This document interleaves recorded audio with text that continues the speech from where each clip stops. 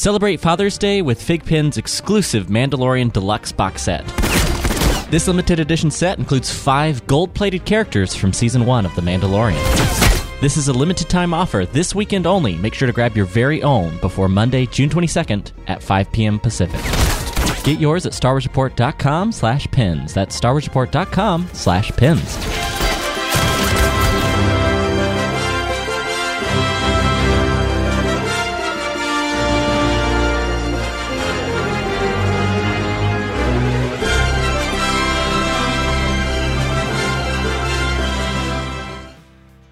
This week's episode of the Star Wars Report is brought to you by the good folks supporting us over on patreon.com/Star Wars Report. Let's do the show, folks! Come. And who might you be? It's the Star Wars Report. Star Wars Report! The Star Wars Report. The place for Star Wars news, features, interviews, and more. Then we can do something epic. Good morning, good afternoon, good evening. Please delete as appropriate. The Force. It's calling to you. Just let it in. Well, hey everybody, welcome back to the Star Wars Report podcast. Glad to have you on board. I'm your host, Riley Blanton. Happy Father's Day weekend. It's a special early edition of the podcast this week. And you know what? I'm just not going to mess around. Let's bring him right in. I consider him a Star Wars dad of sorts. It's Mr. Scott Rifen. Yeah, I'm a Star Wars dad, no doubt. Yeah. I got a Star Wars kid. That was the first celebration I went to. It was just me and the boy. Oh, yeah? And we wandered around. I didn't know anybody, didn't podcast, didn't do, it's 2010. And just wandered around celebration with the boy all day. And it was a great time. I know we've talked about it before, but I honestly forgot that we were both at the same Star Wars celebration for our first one. I also did not know anybody and just walked around. Well, we should have hooked up. I knew William Devereaux. But that's, and a couple people vaguely, but that was pretty much it. That was all it was. But we have kind of a fun Star Wars Father's Day theme, I guess you could say that. I'm excited to kind of hit some Empire Strikes Back favorite moments with you at the end of the show. Although you're already prepared because here on the Skype call, I can see that you're camped out in Echo Base. I'm in Echo Base, yeah. Which I like it, man. But before we jump into all that, we got to talk about the news. We have something to report. Come closer, I have good news. Data brought to us by the Bothan spies. We can send a clear transmission. There it is. Listen. We've actually got a lot of news this week. Nothing too crazy significant from last week. But there's some interesting stories that have popped up, even just in the last few days. Today, in fact, I saw that they announced the next, I guess, art book, storybook, legends book, not that kind of legends, for Star Wars Dark Legends. Not to be confused with those other Dark Legends. Star Wars Dark Legends. There are no billboards for this one. It's the artist Grant Griffin has revealed some art from the upcoming book. It is a sequel in spirit to Star Wars Myths and Fables, if you remember that, which is this kind of cool concept of looking at, I don't know, a mythological history of Star Wars and kind of a chance to revisit Star Wars history from an in-universe perspective, which they like doing these books. They like doing, we had last week on the show, author Cole Horton. We were promoting his new book, Star Wars Lists, but his next one comes out in just like a month, and it's an in-universe Galaxy's Edge book, Guide to Galaxy's Edge, Traveler's Guide. And it's kind of cool. I like that they were able to, that they've really focused on these. Did you catch Myths and Fables, or is this up your alley, Scott? It is up my alley, but I admit to not having bought it yet. I've kind of been in a little bit of a slowdown here. Yeah, I've got. Hang on one second. I have. It's right over here. I have the wildlife of Star Wars. Now in a studio. I'm in a studio where I have access to my bookshelf behind me. I have Monsters and Aliens from George Lucas. Oh, there you go. Here it is. Myths and Fables. I like the format. It's got a hardcover publishing. I'm talking about Myths and Fables. It's got a hardcover format that is, and stick with me, guys, for the 5% of the audience who's going to get this reference. But it reminds me of the book I got for my wife's birthday, which is Joanna Gaines' new cookbook. What? But it's this really glossy hardcover, but the actual binding around the side. And here I'll, for the sake of the listener, I wish I could show you guys video. I'll show Mr. Scott Rifen. The binding on the side here is this kind of soft cover material. That's kind of more worn and worldly. Woven. Yes. Yeah. And it kind of has a worldly Star Wars feel. So I kind of like that they have it. And I haven't read the whole book, but I really liked it. I had always thought that the look of it was kind of more like this. Yeah. Oh, okay. Yep. Mm-hmm. Which is one of these storybooks. Can you see me at all? It flashed in and out, but Echo Base is sometimes taking over. In and out, yeah, Echo Base is about to go the way of the dodo. I can't. Yeah. Hano, buddy, you read me? Echo Base is just overwhelming the transmission. But it also has the sort of feathered, what do you call it? Pages a little bit. Okay, yeah, the Empire Strikes Back storybook. Now, when you say feathered, you mean like deckled edge? Yeah. Mm-hmm. Oh, deckled edge is classy. Yeah, that's my favorite kind of page binding. But it does. It's got a little deckled edge look to it. Mm-hmm. Yeah, it looks like a storybook to me. It always has. Yeah, I don't know why I brought that in there. Yeah, but it has. I just like the format of these sort of original paintings and tales of mythology. It's sort of like St. George and the Dragon kind of look to the cover. So it pays homage to the architecture. It's kind of Galaxy's Edge in its philosophy. And I think Lucasfilm's leaning more into this style of publishing. They realize there's a lot to the role-playing aspect of fandom that doesn't just have to be in a game. The idea of owning pieces of a library or paintings or collectibles that are part of a story, which is both for like the role-playing adult who likes that kind of game or experience, but also I think for kids it's more kid-friendly. Yeah. Like the prose, it's very much like I would say a junior reader in its format. You could probably, if you had like a 9-year-old, it would make great bedtime stories. Well, it's not a real expensive book either. It's like a $15 book, right? I mean, this one retailed at $17.99 US. That's full $18. Price. That's not bad at all for what you get. Yeah, they kind of their foundation for these kinds of publishing. The last time I do this, I promise. Stand by. That's all right. You do. If you'd like me to sing while you're doing that, I will gladly hum a few bars of something exciting. Knocking down Funko Pops, and it's like I always like. Oh, Power of Myth! Is that what you're about to hold up? That is exactly what I'm about to hold up. This is old school, 1998, 99. It was a DK book that kind of linked a lot of classic mythology, including, I might add, I'm doing it too now. Some biblical. No, this is the show, guys. This is just us kind of going through our libraries. Although mine is much mine pales in comparison to the Scots, but it pieces together parallels from Greek mythology and Roman history and that sort of thing, and compares the elements of story that appear in Star Wars.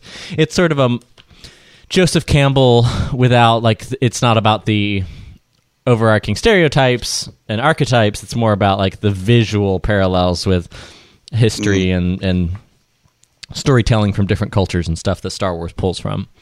That's kind of what it reminded me of, was the Wildlife of Star Wars book. Wait, that's a book? Yeah, it's an immersive, it's a coffee table, it's a scaly coffee table book. Oh, wow. That's cool. And it's a field guide. Literally, you just go through. Field guide, you go through it. Lost you for a second there because of the connection. Just field guide, go through it. Oh, I've lost Riley. No, now we're back. Sorry, you said field bag. It has kind of like a bird species book or something.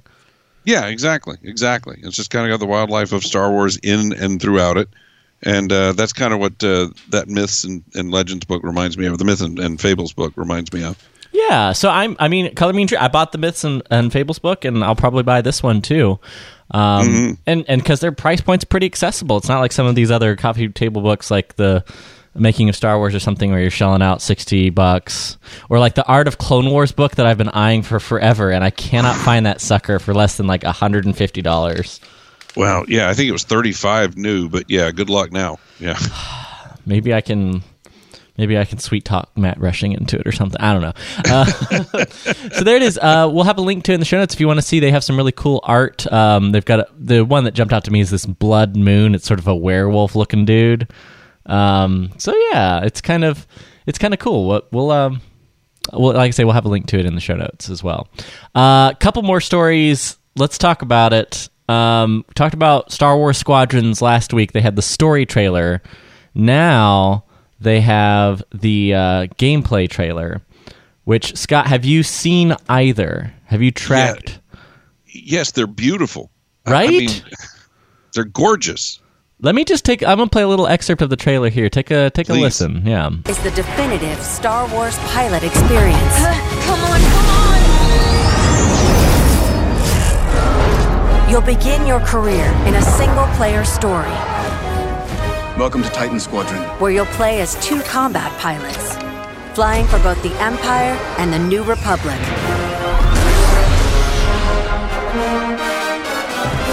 So this is dedicated space combat. This is the first dedicated space combat Star Wars game that we've had in a long time. I was going to say, this ain't X-Wing. No, it is not. But it kind of is in some ways. It's just like for the modern era. The price point's the big thing I saw last week, rumored for $40, which is a much more accessible than the exclusive. It seems kind of, and I'm not even saying this is a bad thing, but sort of like they had the engines and the partnership with Motive. Let's get out a game this year, even though there's not a movie, before we do our next big Fallen Order style title. Now, the thing is that the trailer's gorgeous, the graphics are gorgeous, the key art is gorgeous. I mean, this is just a good-looking game. Yeah. I'm excited, and I think the thing that I'm not even a gaming person, and I'm even less so a flight sim, but the fact that it has a story mode that is set right after Return of the Jedi, that's, I think, what's going to suck me in. Is just the ability to kind of get in that immediate post-Return of the Jedi timeline visually. Because, I mean, I loved the Shattered Empire comics? I really loved those when they first came out. That era right immediately post-Return of the Jedi, the fallout, the crumbling of There's the remnants. A lot of people are kind of craving that era, too. I mean, a lot of people, it's got your big 3 are still kind of a unit. Bad things haven't happened yet. Yeah, and I like the other element we didn't really talk about last week is the VR aspect of the game, where there will be a completely VR compatible version. So instead of just being the regular version where you kind of have the view of a cockpit and it has the actual instrument layout and that's what you use to reference, that's the first element. The second one, though, is you will be able to do it in full VR and basically be in a 3D cockpit, which I think is going to be... they've had the technology for a while. They even had a version of VR space combat for, I think, Battlefront 2. But the Battlefront 2 flight controls were always way too sensitive for me and way too... I mean, honestly, like it just wasn't... It was not a fun experience for someone who's not like a huge gamer. Like, that's just the honest to God truth. Hopefully this one's more accessible, but I guess we'll find out. Are you more encouraged? I've sort of seen this whole narrative shift for EA and Star Wars gaming since Fallen Order came out. No, I haven't. I could actually barely hear what you said. But sorry. Yeah. No, but I guess my point was that it seems that EA has been able to really just turn around their reputation with Star Wars fandom in the Fallout since, well, pun intended, since Fallen Order. And so there's this goodwill that's built up that I've seen where the response to this game is not nearly as skeptical as the Battlefront 2 fiasco. No, you're right. You're very right. And I mean, like you mentioned with this one, you're kind of a non-gamer. I'm kind of a non-gamer. But I kept hearing when Fallen Order came out, all of these people who consider themselves non-gamers really investing themselves in it. And this looks like a similar type thing. And really, that's what they've got to do. They've got to grow the brand. They've got to grow the gaming.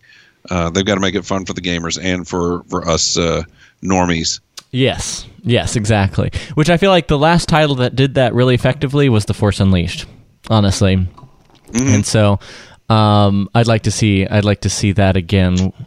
Fallen Order came close. It just wasn't non-gamer friendly enough, as I've talked about many times on the show. But Star Wars Rogue Squadrons, we'll link the actual full footage in the notes, because it's pretty interesting to see the different modes. The one I'm most excited about is basically an ability to have a phased combat mission where you and 5 teammates can go through taking out fighters, then taking out guard ships, and then eventually taking out a capital ship in a series of combat missions that's more goal-oriented. Now that sounds pretty cool. Yes. Yeah. All right, Star Wars Lego. It's me. I have to talk about it. I'm sorry, guys. There's more Lego sets. They announced their 2020 the next phase of Star Wars Lego sets, and they include, and this is all purely visual, again, so we really depend on the links for this, guys, but 501st Legion clone troopers and vehicles.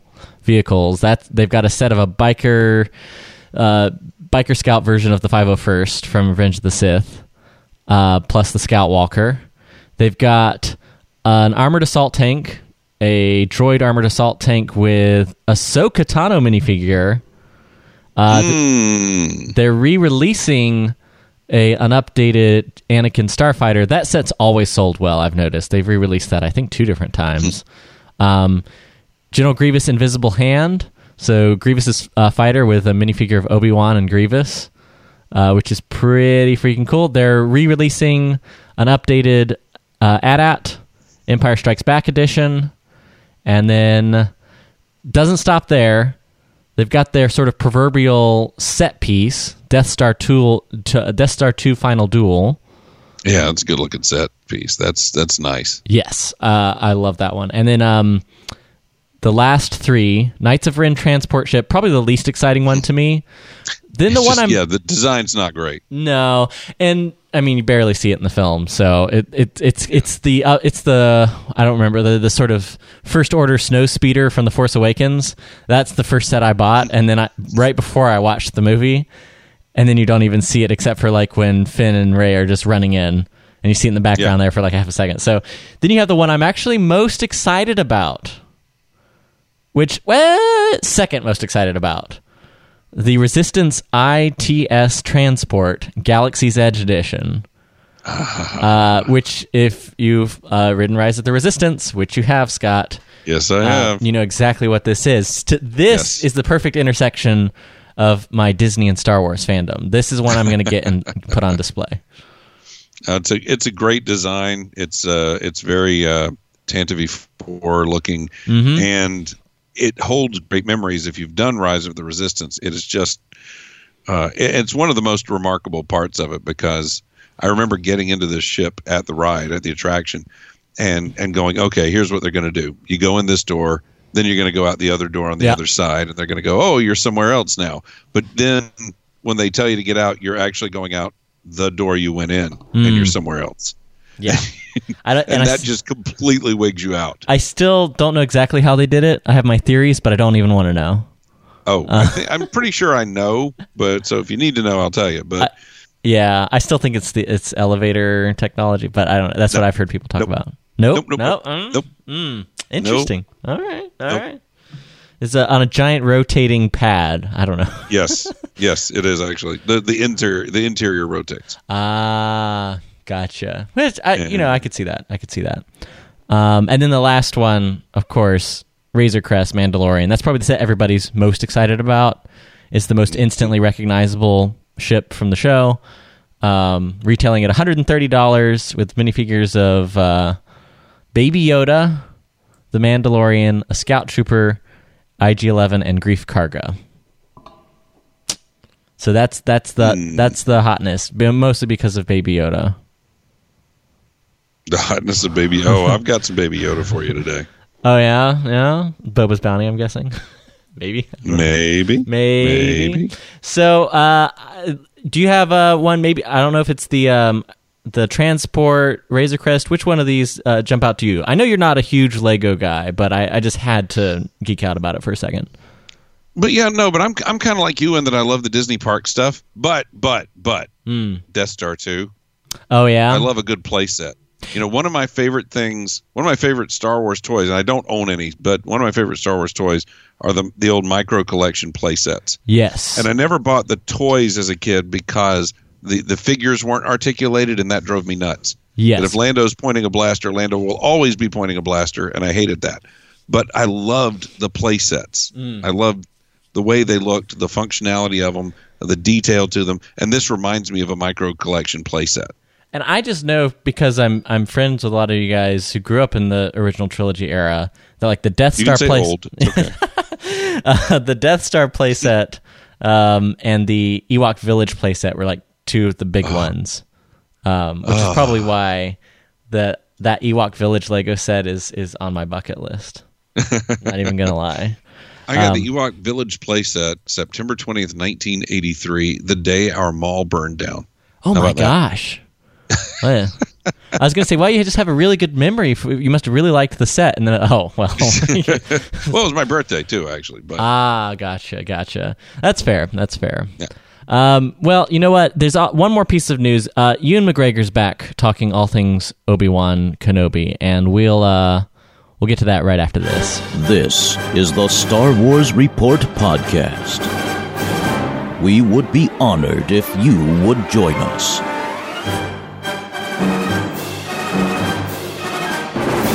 That's right. This episode of the Star Wars Report is sponsored. It's brought to you by. We're brought to you by. Isn't it nice to be brought to you by, Scott? I love being brought to you by. Brought to you by Fig Pens. They are a premium, high-quality collectible pin company with the Star Wars license, the Disney. They actually have a ton of licenses, but they're sponsoring this episode, and I'm super happy to have them on board because they have this really cool limited-time promotion that they're doing as you're listening to this podcast, most likely right now. This weekend only, as you're listening to this, they have an exclusive Mandalorian, speaking of Mandalorian, deluxe set. And what you want to do is go to StarWarsReport.com/pins, StarWarsReport.com/pins, and they are taking pre-orders this weekend, just in time for Father's Day, to collect your 5 gold-plated, that's right, gold-plated characters from Season 1 of The Mandalorian. Pre-orders open until, well, they're open right now until June 22nd at 5 p.m. Pacific time. Now, Scott, as we started recording this podcast, is right when the pre-order link went live, which, so if you go right now, I'm challenging you to go to StarWarsReport.com/pins, and I want you to pick your favorite because I could not. I simply could not decide. So StarWarsReport.com/pins, plural, P-I-N-S. And you can actually get nice individual pictures on each of these because they look absolutely gorgeous. If I'm going to pick one, I got to go for the classic, which is what Savannah immediately asked me when I told her that they were doing this. And that was that she's like, well, they're doing Baby Yoda, right? Yes, there is a Baby Yoda gold-plated pin. Actually, a monster Baby Yoda. Yes. He's very large. Yeah, that's true. I mean, it just looks absolutely beautiful, though. Yeah. And they've got Quill, and they've got Mandalorian. They've got IG-11. If you had to pick one. Cara Dune. I mean, how can you not do Baby Yoda? How can you not? Yeah. I guess, are we supposed to call him the child, or are we getting in trouble if we call him Baby Yoda? That's come at me, bro. I'm not going to do it. Yeah. But here's the nice thing, is you get every single one of them, all 5 figures. That includes IG-11, that includes Quill, of course, the Mandalorian, Baby Yoda, and you get this really cool Cara Dune. It's a side profile shot that I haven't seen before for the Cara Dune figure, and you get also an extra logo pin, all in a really nice, high quality museum quality case that they ship their pins in. So you can kind of take a look at the pictures and pre-order it right now until June 22nd. They are fulfilling all of those orders this one time, and then they're cutting it off. They're never making it again. So this is your one chance to get in this weekend. StarWarsReport.com/pins. and you can take a look at the beautiful, high-quality pins that they're producing at Fig Pins. StarWarsReport.com/pins. Once again, StarWarsReport.com/pins.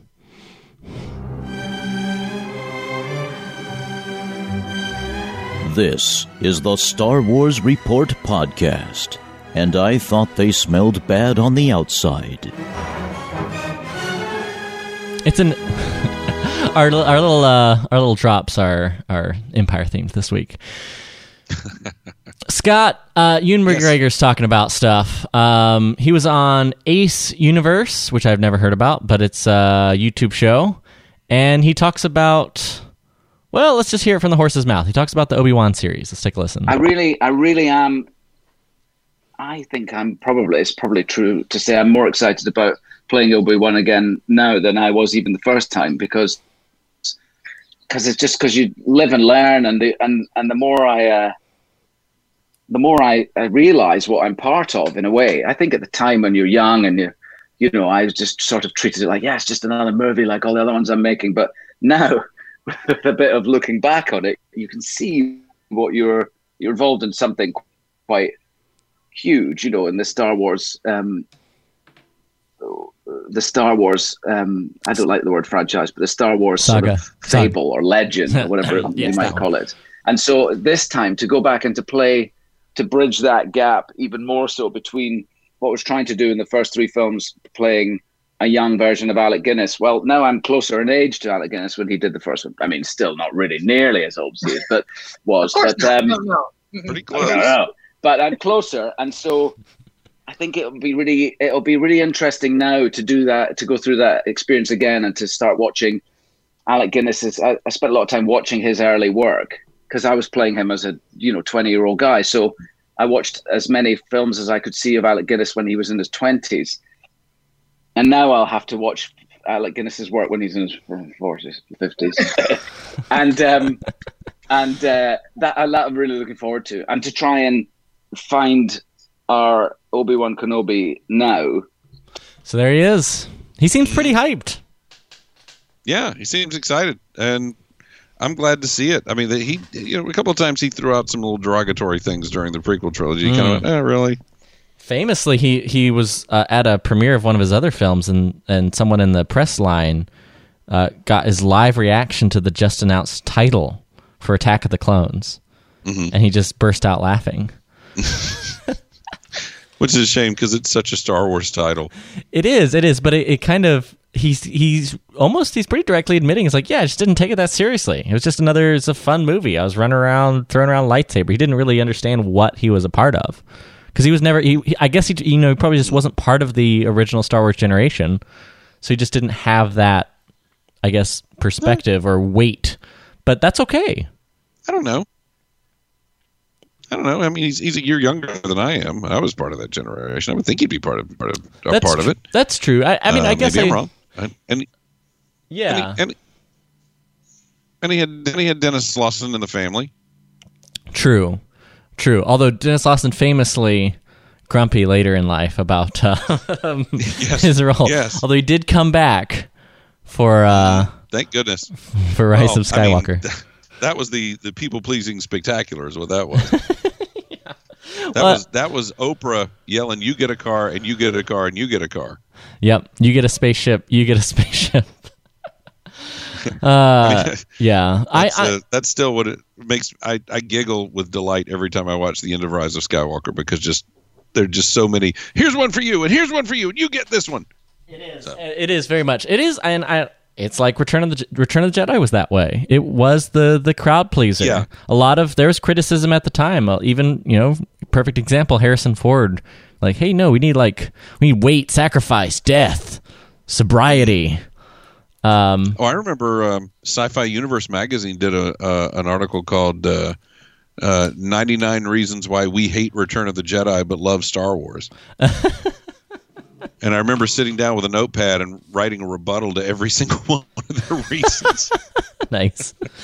I love it. Well, let's move back a couple years and not talk about Return of the Jedi, but Empire, because it is the 40th anniversary year. It was going to really probably be the theme of celebration Of course, now it's the big 10th anniversary for Attack of the Clones.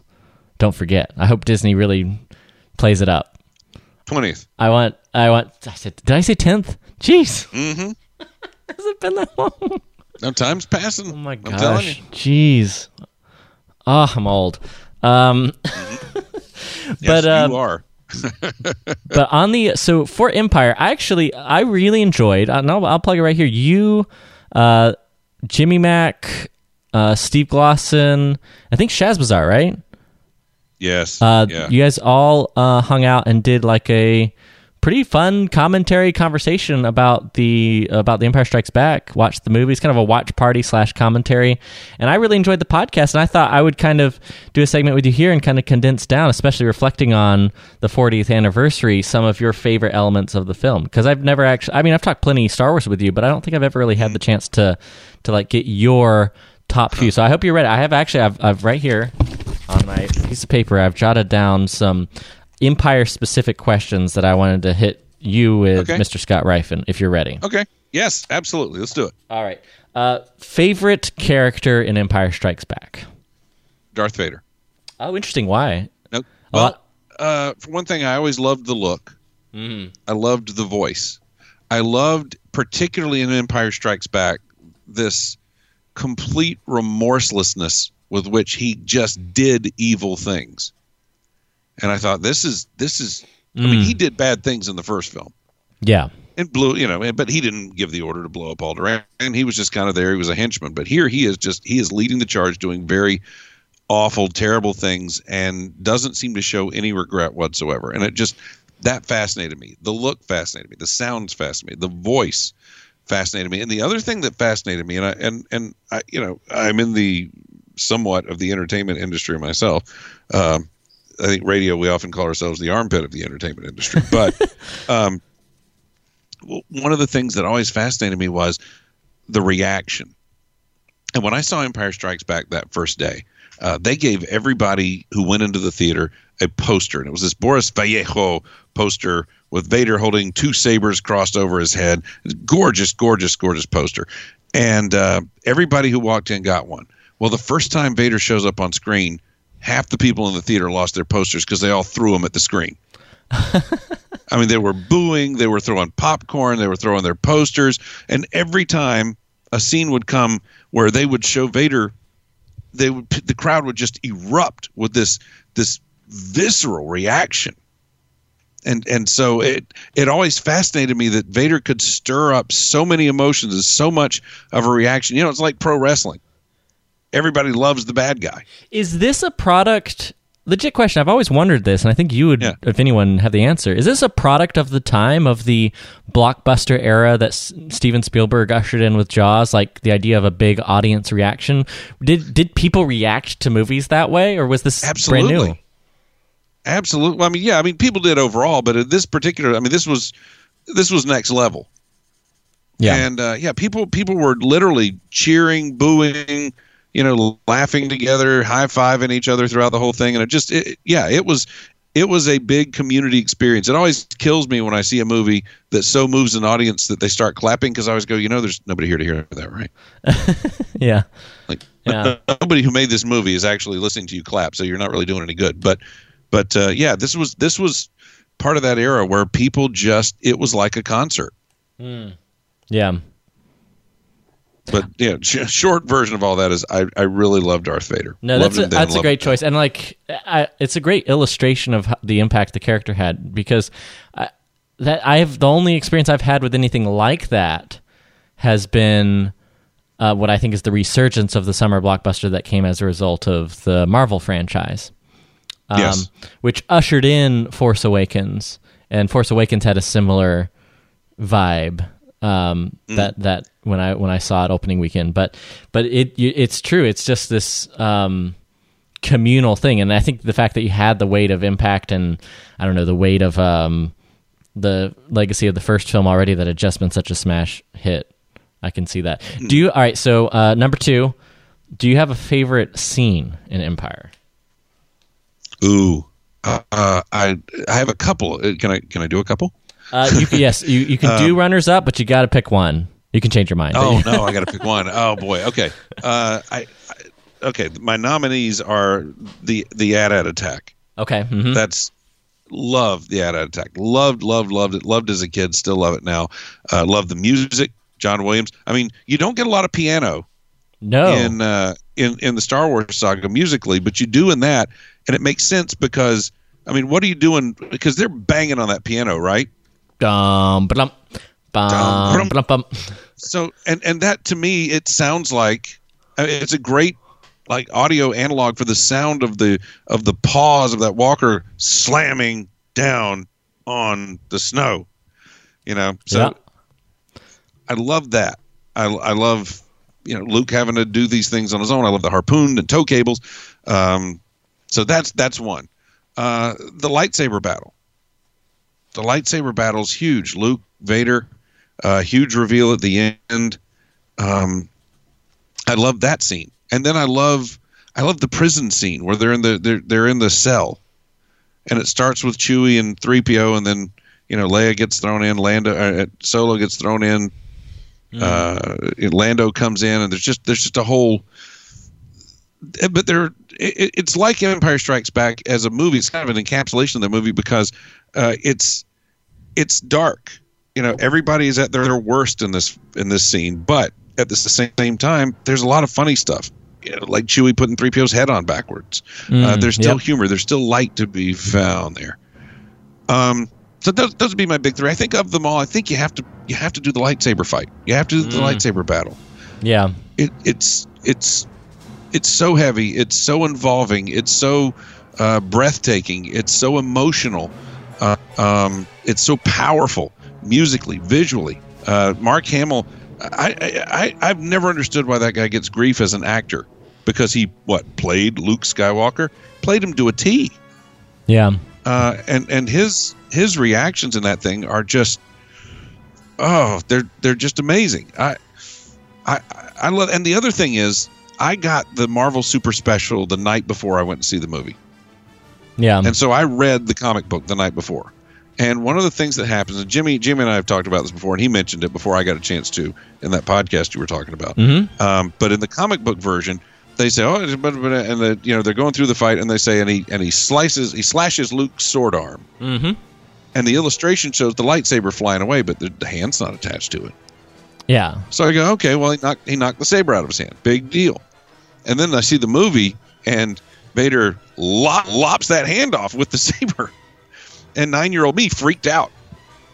Yeah. Because even though I knew it was coming, I didn't know that was coming. Yeah.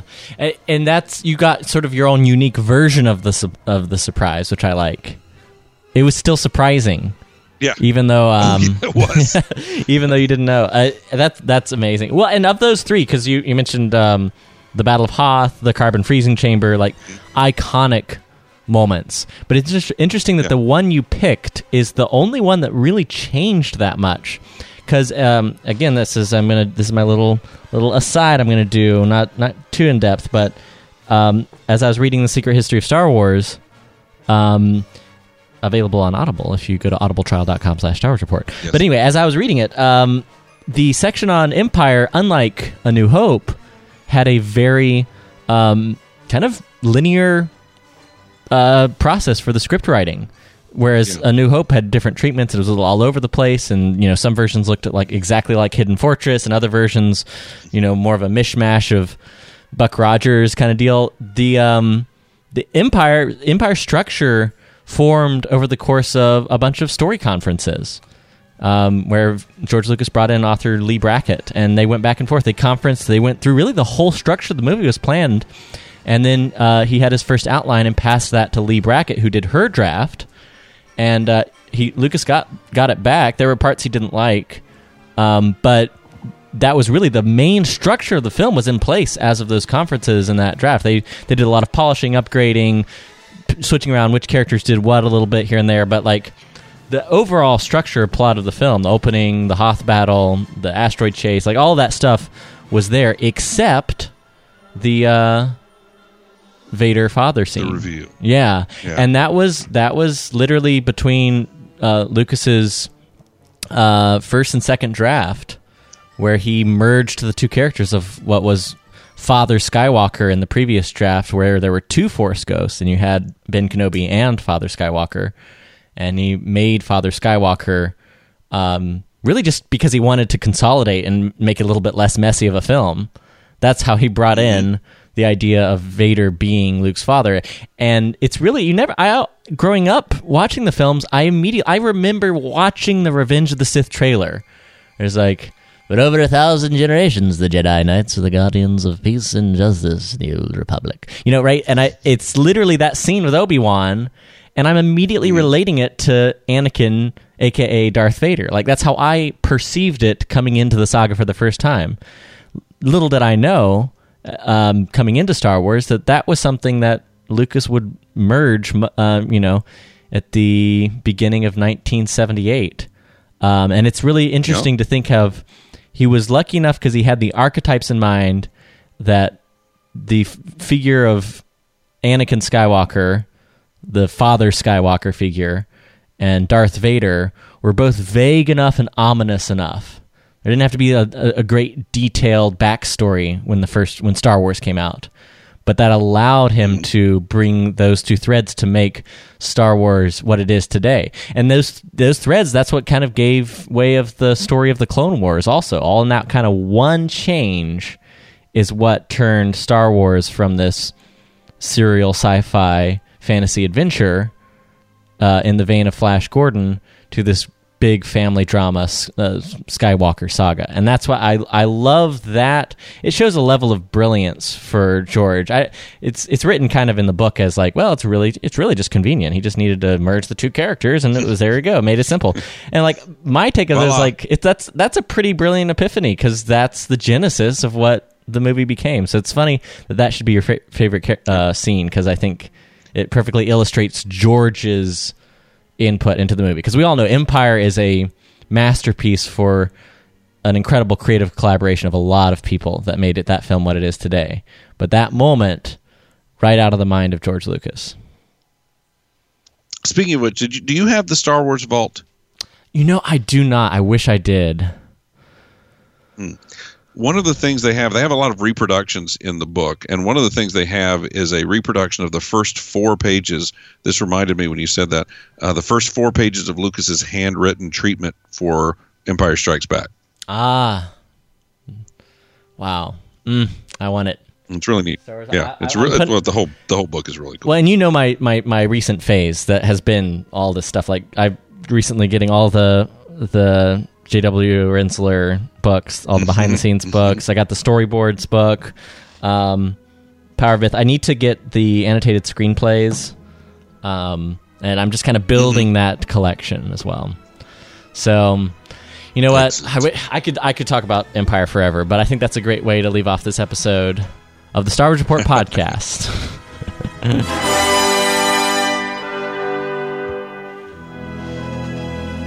Thanks for listening, guys. Had a great time, Scott. Thanks so much. Appreciate it.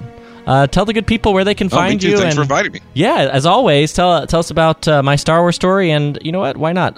We'll plug that recent episode of Geek Out. I think it's the most recent episode of Geek Out Loud that you guys talked Empire in depth. It may well be. It was a lot of fun. Whatever episode it was, one of the highlights of my podcasting life. But yeah, my Star Wars story, it's been a little while since there's been an episode, but I have one recorded. I just have to edit it up. It will feature the magnificent, and I really mean that as a human being, Adam Bray. Oh, love that guy. I didn't wait really quickly. Absolutely. Before I know we're getting out of here, but I didn't Boba's Bounty you. Oh, that's right. All right, let me make it. See this. Let me make it official. We'll make this a real life. We gotta go. It's worth a lot to me.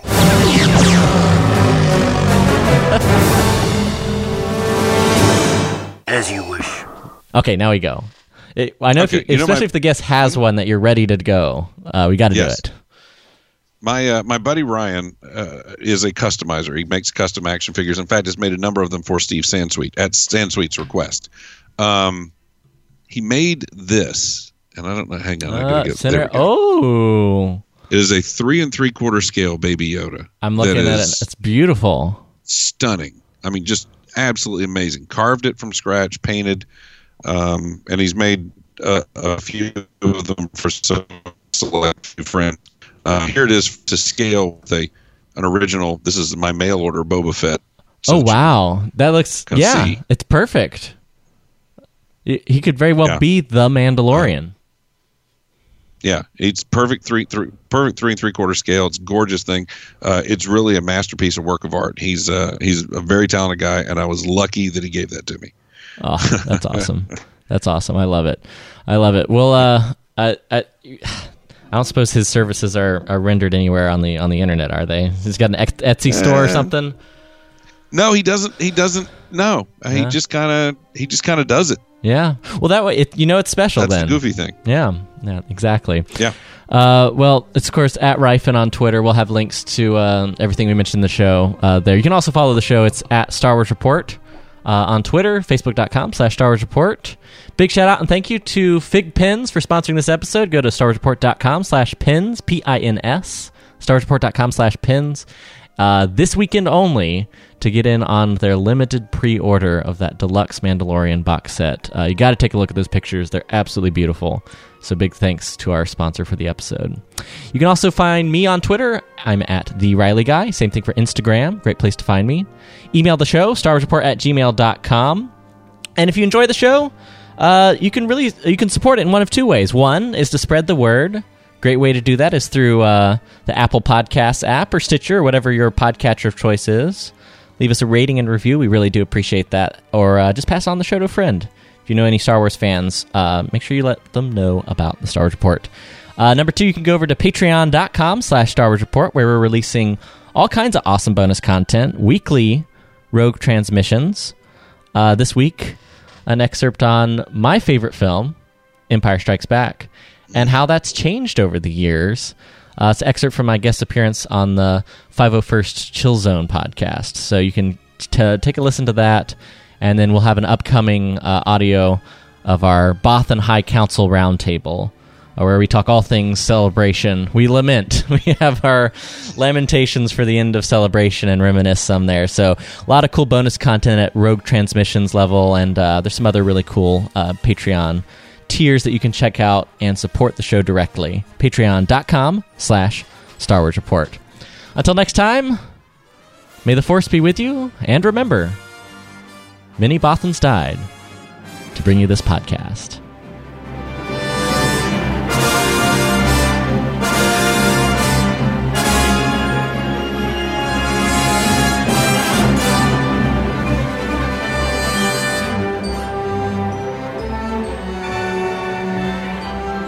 You gotta do the Empire credits.